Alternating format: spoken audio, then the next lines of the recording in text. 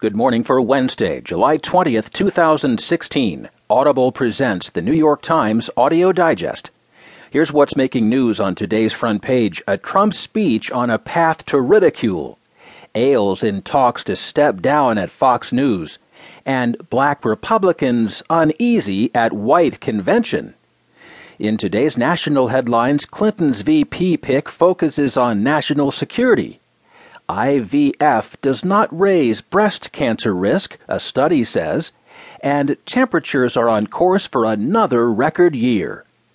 In today's business headlines, VW scandal reaches to the top, lawsuits say. The U.S. moves to block 2 healthcare mergers, and Monsanto says no to Bayer, but adds it's still listening. There will be more business stories, more national and world news, a roundup from the sports page, and New York Times columnist Frank Bruni. Now, as selected by the editors of the New York Times, here are the stories on today's front page.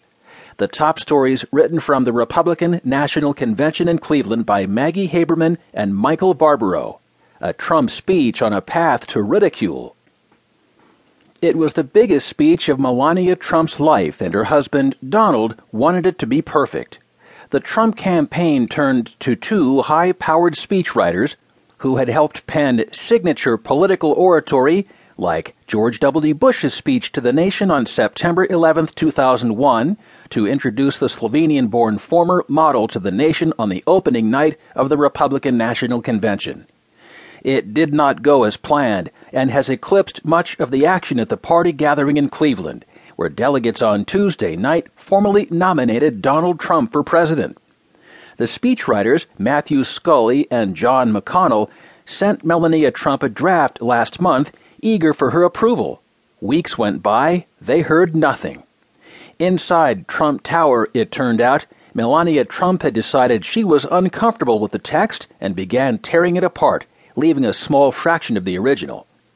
Her quiet plan to wrest it away and make it her own set in motion the most embarrassing moment of the convention.